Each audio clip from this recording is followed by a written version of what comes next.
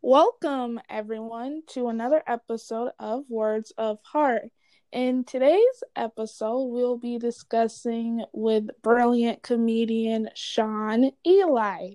Thank you for joining us today, Mr. Eli. Thank you. I didn't realize I was going to be described as brilliant, but I'll take it. So, Mr. Eli, if you can tell us a little bit about your work. I don't think I know many comedians, so this is a first. Well, you do now. I've been a stand-up comedian for 18 years. I started a little later in life. I started when I was about 40, which is it's kind of old to start anything, but it's definitely old to start performing stand-up. And I like what I do. I had a day job when I started, and 6 years later, I gave that up. So I've been a full-time stand-up for 12 years, or 11 years and one pandemic year is probably a better way to describe it. One pandemic year. Well, there's the last year I haven't been doing that much. I've been doing what I can, Right. but I think I have the best job in the world. I get paid to make people laugh. I can't think of anything better than that. True, laughter is the best medicine. Yeah, which is why I don't understand country music because they're paid to make people cry. That doesn't make any sense to me. I never thought of it that way because I'm really into country music, and I thought it was really about love songs, but in a way, it really is about making people cry. I never thought of that until now. Well, I didn't think of it until now either. I just popped into my head, but I read somewhere that bars discovered that people drink more when they play sad music. Huh. Isn't that weird? Weird. But I don't have a bar, so I don't have to play sad music for anybody. I don't have a bar either. I do this. That's my Oh, recipe for the world, not alcohol. Which I'm sure there's nothing wrong with drinking as long as you don't make a habit of it. oh, now you tell me.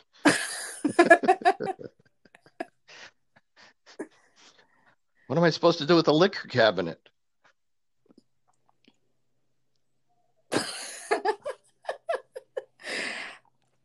Give it to your next door neighbor. Mm, my next door neighbor's a surgeon. I don't really think I want him drinking that much. Or or his wife who's an obstetrician. Either way, bad idea.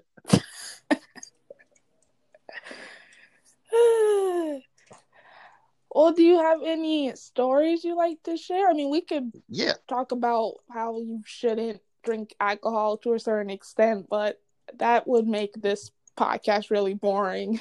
Although it's it would actually al- pretty it funny. would also a problem for my profession because in a way stand-up comedy at least in a comedy club is essentially a way to lure people to buy to a room to sell them two drinks. The same way, you think of movie theaters in the business of showing movies, but really they're in the business of selling popcorn because that's where they Right. make all their money. I'll tell you a story. When you're new in comedy, the way you get better is just by getting in front of an audience as much as possible. And what they say in comedy is stage time, stage time, stage time. You just got to get on stage in front of an audience to get better. And when I've been doing comedy maybe 2 or 3 years, I heard that an arts festival was coming to town and they were looking for artists and not specifically comedians. They wanted singers and dancers and poets and storytellers and, jugglers and everything they could find. And I called and said, "How about comedians?" And the guy said, "Sure, come on down and, apply." And I went down there and I told him I was a comedian. And he said, "Sure, show up on Sunday." And I said, "How many minutes am I doing?" And he had no clue what to say, which is actually a bad sign for somebody putting on an event. And he said 15 minutes. And I said, "Yeah, that's fine." I'd never done 15 minutes before because when you start out, they give you 5 minutes, then maybe you get 7 or 8, maybe 10. 15 minutes is a big step, but I had enough material to fill 15 minutes, so I wasn't worried. And I get there, and since it's not just individual performers like me, there's dance troupes and bands. There's a lot of people there, and so we couldn't just wait backstage till it was our turn. They had us in a room in another part of the building, and then they would come get us when it was our turn to go on stage. So they came and got me, and I went on stage, and there's about 30 or 40 people in the audience. And I start performing and I open, with a joke I'd been opening with for, a couple of years. I said, they say I don't open with this anymore, but I think it's still a decent joke. I say, they say the car that you drive reflects your sexuality. You think that's true? Because I drive my mom's car. And That I think that I think that joke is really accurate because I don't understand why people prefer the vehicles as females. I never understood that. Even my siblings name their cars, and I don't understand. It's just a machine. Why would you name it? So I completely understand that joke. well, I don't I probably own five or six cars. I've only named two of them, and one was to give you an idea of how old the car was. It was a Volkswagen Rabbit, so it was Alice the rabbit from Alice in Wonderland, and the other car was a Honda, so it was Rhonda the Honda. So they were both women, but not because I chose to make them women, just because it worked. Ah, okay. So, but anyway, and I get no reaction from the audience. And this is material I've been doing at comedy clubs for a couple of years, and I thought it was funny, and audiences liked it. And they just stared at me blank stares. And I'm like, this is going to be a hard 15 minutes. And I keep going, and I'm getting nothing, no response from them. But I got to trudge through and do my 15 minutes, and it's torture. And the thing about comedy when you're new is if things aren't going well, every instinct you have is wrong because what the instinct is to step back and withdraw and step away from the audience and speed up to get the unpleasant experience over as fast as possible. And all of that is wrong. You need to be bolder and step forward and slow down and be more forceful. And that's not the instinct. But I did the best I could. And maybe after 10 or 11 minutes, I got some smiles. And then by the end, they were laughing. But I just left and I was practically crying. I might as well have been a country music musician because I left and went home and I was feeling terrible. This is a Sunday night and I still had a day job. So Monday morning I go to the office and at noon and the advantage of starting something at 40 instead of 20 is there is some wisdom that comes with age. Because if you're 20 and you have a terrible show, you're miserable for a week. If you're 40, you're like, okay, that went wrong. What did I do wrong? And what can I do to make sure it never happens again? Or what could I have done to fix it? But I still have no idea what happened. And just by the most amazing coincidence, it's lunchtime. I go to a store, like a 99-cent store near my office, and I'm walking around, and a guy comes over to me and he says, "Guy I don't know." He says, "You were very funny last night." And I'm Aw. like, "You sure you have the right guy?" I am a comedian. Are you sure you're talking about last night? And he's like, "Yeah, last night downtown." And I said, "I was on stage, but I was terrible." And he said, "Do you know what you followed?" And I said, "No, we were all, sequestered in the back and we couldn't see anybody else."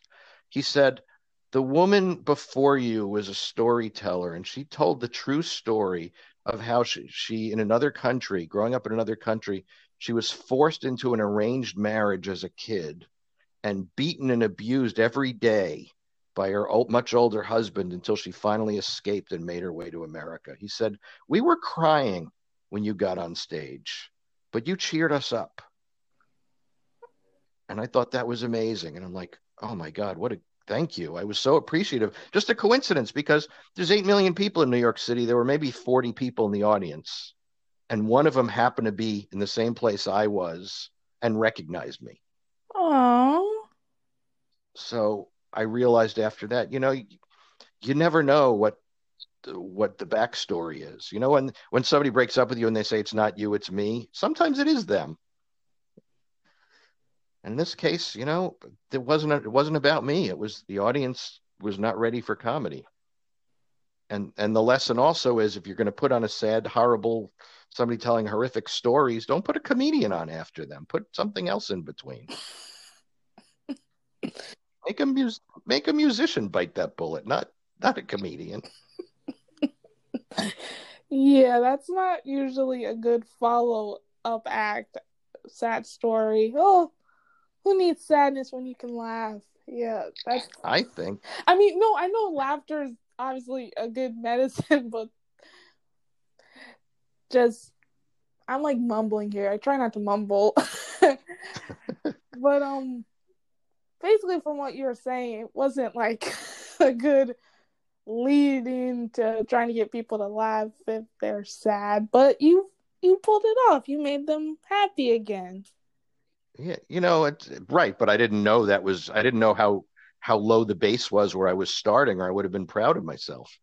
But I mean, I've never run into this, but other comedians have, because we do shows sometimes in synagogues, and somebody will be like talking about the Holocaust for 10 minutes and then be like, "Oh, and now here's the comedian." So it's the same sort of thing. You need to have a little break before you put comedy in front of something right after a tragedy. Yeah, you do. Yeah. So, but I've never had that happen again. So that's the good news. So you've pretty much performed all over. I do, even though it's been a while since we've actually chatted, because my podcast schedule has been really crazy. You've performed pretty much all over, as I recall from your bio and everything. Is there a particular place you find memorable in your travels from what you Um, do? a, a couple are memorable, but for opposite reasons. Because I've done shows on 5 continents, and I suppose I should say in the days of Zoom shows, I've done shows on 5 continents actually in person. But two memorable things I can think of are three. Ireland, they seemed like they were starved for comedy. They loved me in Ireland. And I think this just, I don't know, they were just very happy with my work. And I tend to think of my humor as universal. I don't have a lot of local references. I'm not like a New York comedian who goes to Ohio and talks about his $3,000 a month apartment, and they think he's an idiot because why would you pay $3,000 a month for an apartment? That sort of thing. I don't do that. But South Africa, they did not get me. And it was every night I would do a show and start crossing jokes off my list, like that one didn't work, that one didn't work, let's try this one instead. And it took me a while to get my bearings because they just did not get my sense of humor. Oh, But it's a learning experience. so I'm gonna ask this question. So when you were younger, have you always wanted to be a comedian, or like you said, you got into it in your 40s, which hey, it's never too late to get into something you're passionate about, no matter what your age is. But have you always wanted to be a comedian? Well, I always liked writing jokes and wanted to be a comedy writer. I never wanted to be a performer. In the last time I was on stage before stand-up comedy, I think I was in the fifth grade play. I had 3 lines and got shot. I don't remember what the play was, but um, and after that, for weeks, everybody would come up to me and say, "Oh, I thought you were dead." And I got so tired of hearing that I'm like, I'm never acting again. Oh, And and but in a way, stand-up comedy is the opposite of acting because an actor is being somebody else, and a comedian is basically, unless they're a character like Rodney Dangerfield, they're being just a bigger version of themselves. So it's sort of the opposite of acting. But did I want to? I wanted to write. I never wanted to be a comedian, and somebody talked me into trying it, and I'm like, hey, this isn't so bad. okay.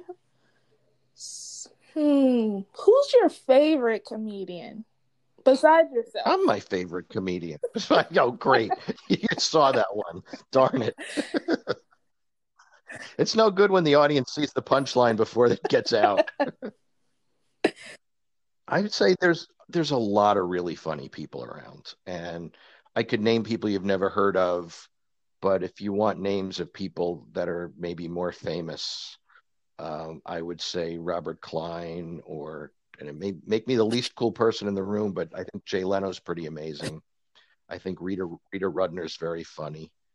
But where are you? Because I don't know, I'm in you St. know. Petersburg, Florida. I'm not like in somewhere fabulous like Milan or Italy or LA. I'm just in little old Florida. Okay, well, wait a minute. You're in St. Petersburg, and I'm in New York, and tomorrow I'm going to have to shovel 6 inches of snow. So don't tell me where you live isn't fabulous. Okay, when you put it like that, I mean, I never seen snow, so I mean, if you want to switch places and be in the unpredictable Florida heat, feel free, and I could shovel snow and make snowflakes and something because I've never seen snow. Oh, well, then you need to get into whatever your car is named and drive north. But driving in snow is a skill. So I would say if you drive north and it is snowing, be careful. Got it. Hmm. I mean, I could mail you some snow, but the way the post office is these days, it would probably melt before It'll it be got more there. like a slushy once it gets here. A really Yeah. melted slushy. And slushies are yummy, but not if it's liquid form.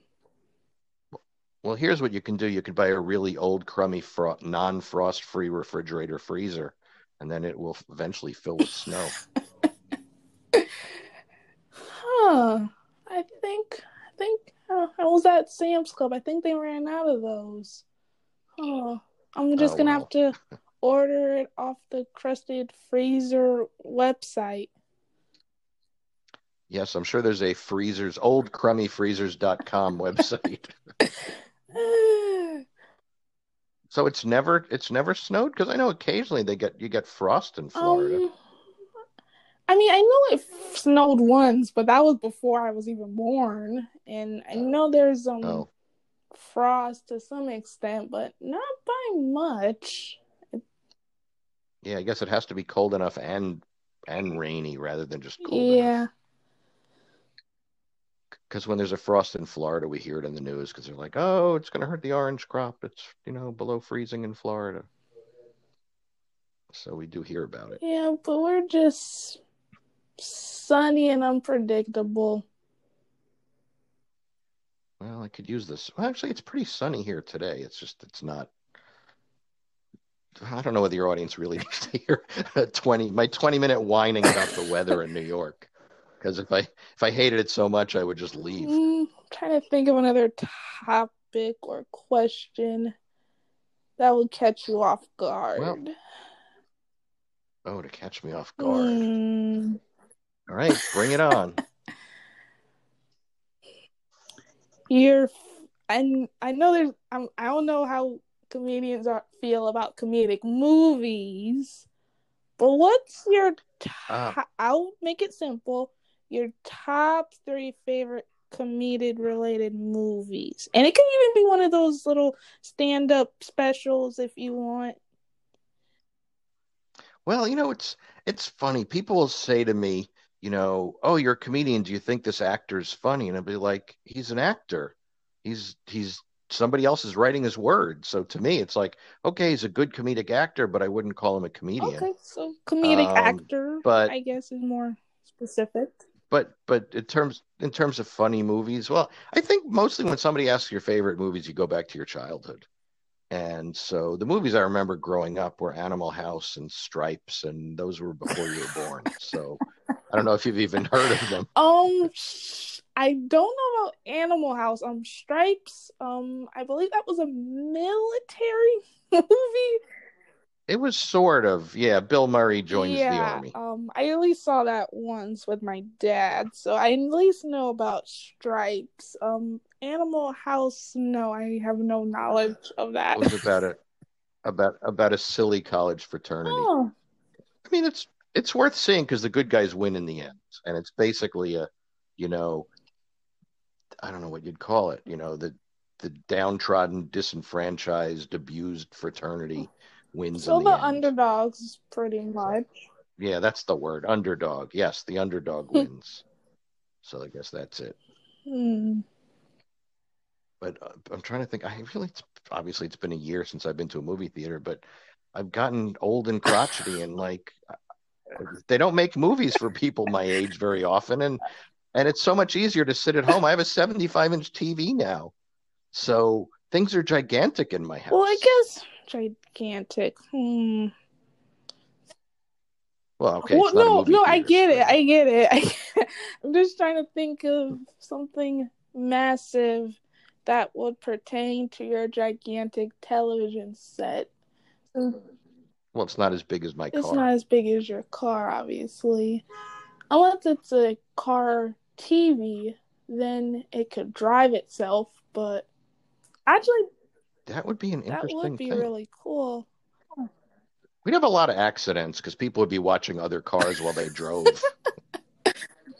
They'd be like, "Oh, there's a Law and Order episode in the next lane." Crash.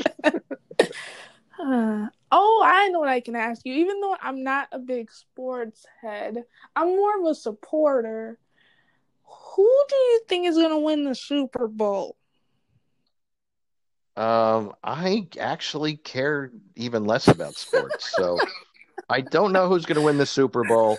I just hope COVID does not win the Oh, Super Bowl. see, that's a beautiful segue.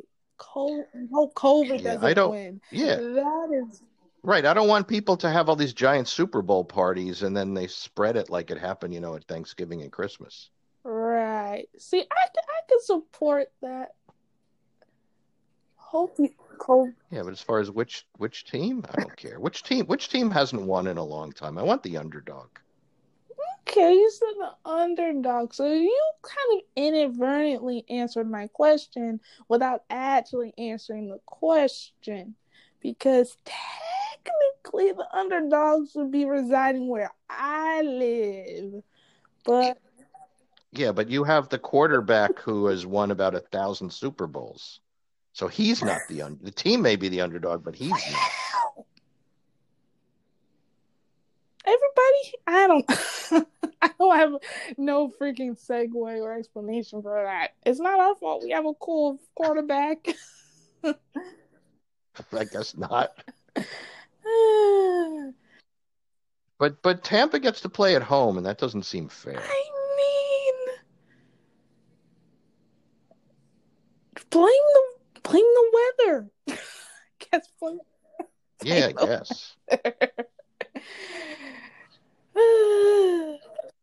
The weather and I guess COVID rules because they couldn't play in a place where they wouldn't be allowed to have any fans in the stadium. True.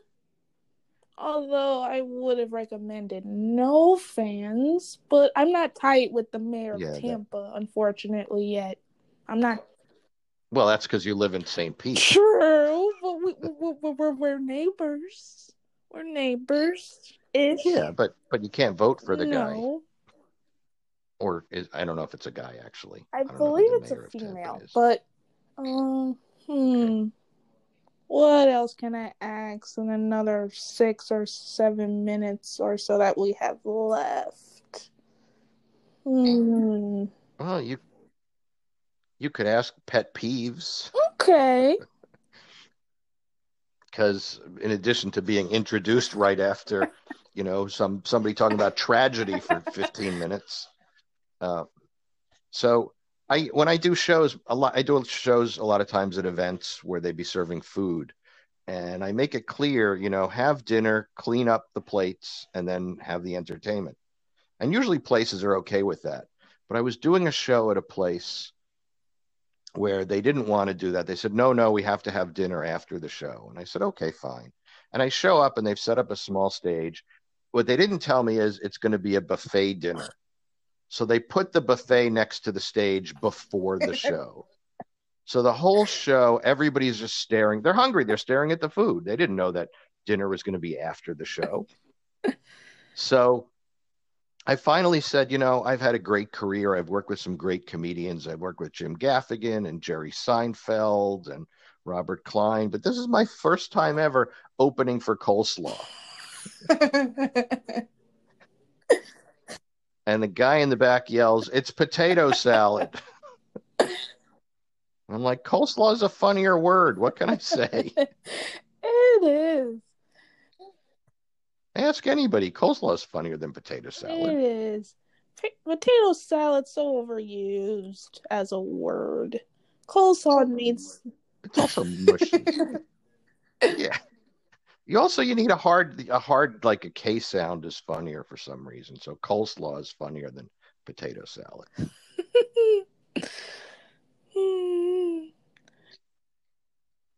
But I did a show talking about food.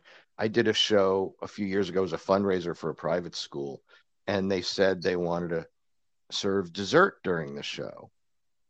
And I'm like, okay, you can serve, dinner will be over, but you can serve dessert during the show. And I wasn't on stage at the time. My friend Dan was on stage. But here's what I didn't count on. They rolled out a dessert cart. And that is the most distracting thing ever. Because, first of all, the person who's rolling the dessert cart has to go over to each person individually and explain what each piece of food is, and then serve them, and then go to the next table. And every table's looking like, are they going to come to my table next? Why are they going to that table next? Why aren't they coming to this table? Is that chocolate cake? Is that creme brulee? I wonder if that's creme brulee. I wonder if it's cold or hot. And nobody's paying attention at all because everybody's just staring at the dessert cart. This... Fortunately, it was Dan's problem. It was not my problem. You have to open up for dessert. So yeah. That's the life of a comedian. Well, I opened for Dan, and Dan had to compete with, creme brulee. But that was his problem. For dessert. Oh, I'm going to remember that all day now. Well, I can tell you what. Could I tell you a semi-dirty story? Sure, you can. Okay, so I'm on the road with my friend Dan, and we're in Washington, D.C., and I just bought a new car, which doesn't have a name. And I had the car just a few months, and we just had dinner, I think, and we're getting ready to go to the hotel. And I start the car, and I hear this weird noise. I'm like, uh-oh, this is a new car. We're not near my house. What's that noise? And I shut off the engine. The noise goes away. I start the engine. The noise comes back. So I go outside and I open the hood and I listen. And I can't figure out what the noise is. It's sort of this, buzzing noise. And I can't figure out what it is. I close the hood. I get back in the car. I still hear it. I'm moving my head around, trying to figure out where the noise is coming from. And it's coming from the back seat. And it's coming from Dan's bag. And I say, Dan, is there anything in your bag that would be buzzing or making noise? And he said, no. And I'm like, I'm not judging you. Just I don't want you, if it's not the car, I want to know that I think it's coming from your bag. Is there anything in your bag that would be, buzzing or making noise or vibrating? And he's like, no. And I'm like, well, I think you should look. I'm not judging you. I don't care. What you do in your own privacy is fine. And that's when I learned that my friend Dan has an electric toothbrush.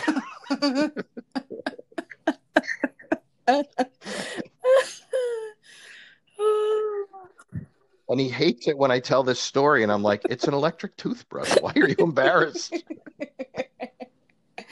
It's good to have good oral hygiene. I agree. I got an electric toothbrush because I was tired of my dentist telling me about it. I'm like, enough already. Okay, I'll buy it because then I can say I have one. You'll stop yelling at me. Oh. Well, our laughter trip has come to an end, unfortunately. Do you have...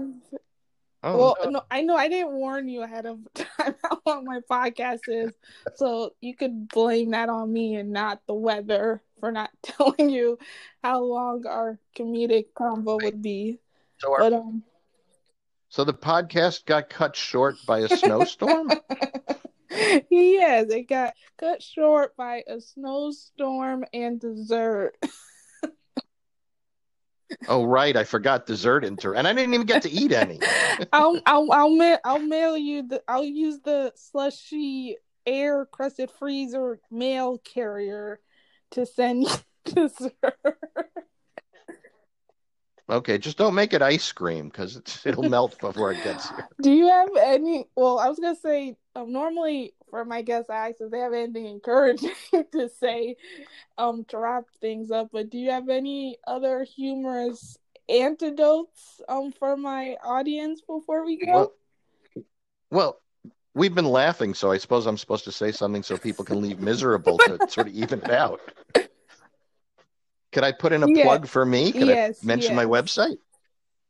Okay, so my website is brainchampagne.com. And there's not just videos, which, comedians have on their website. There's a bunch of videos, but also 50,000 words worth of jokes. And to give you an idea what 50,000 words is, a novel is about 100,000 words. So that's a lot of jokes on my website, and it's all free. Awesome. I can't stop. I mean, if people want to pay me, that's fine, I can't but it's stop free. laughing, but can't like laugh for 32 minutes straight. I mean, I guess we could, but you have your Well, if this were a performance, there'd be a lot more laughter, and I would hope you would be laughing well, for I'll probably be 32 minutes laughing a straight. lot longer after this, but thank you for joining me, Mr. Eli. This was a wonderful conversation. Oh, thanks. Happy to be And here. to my listeners,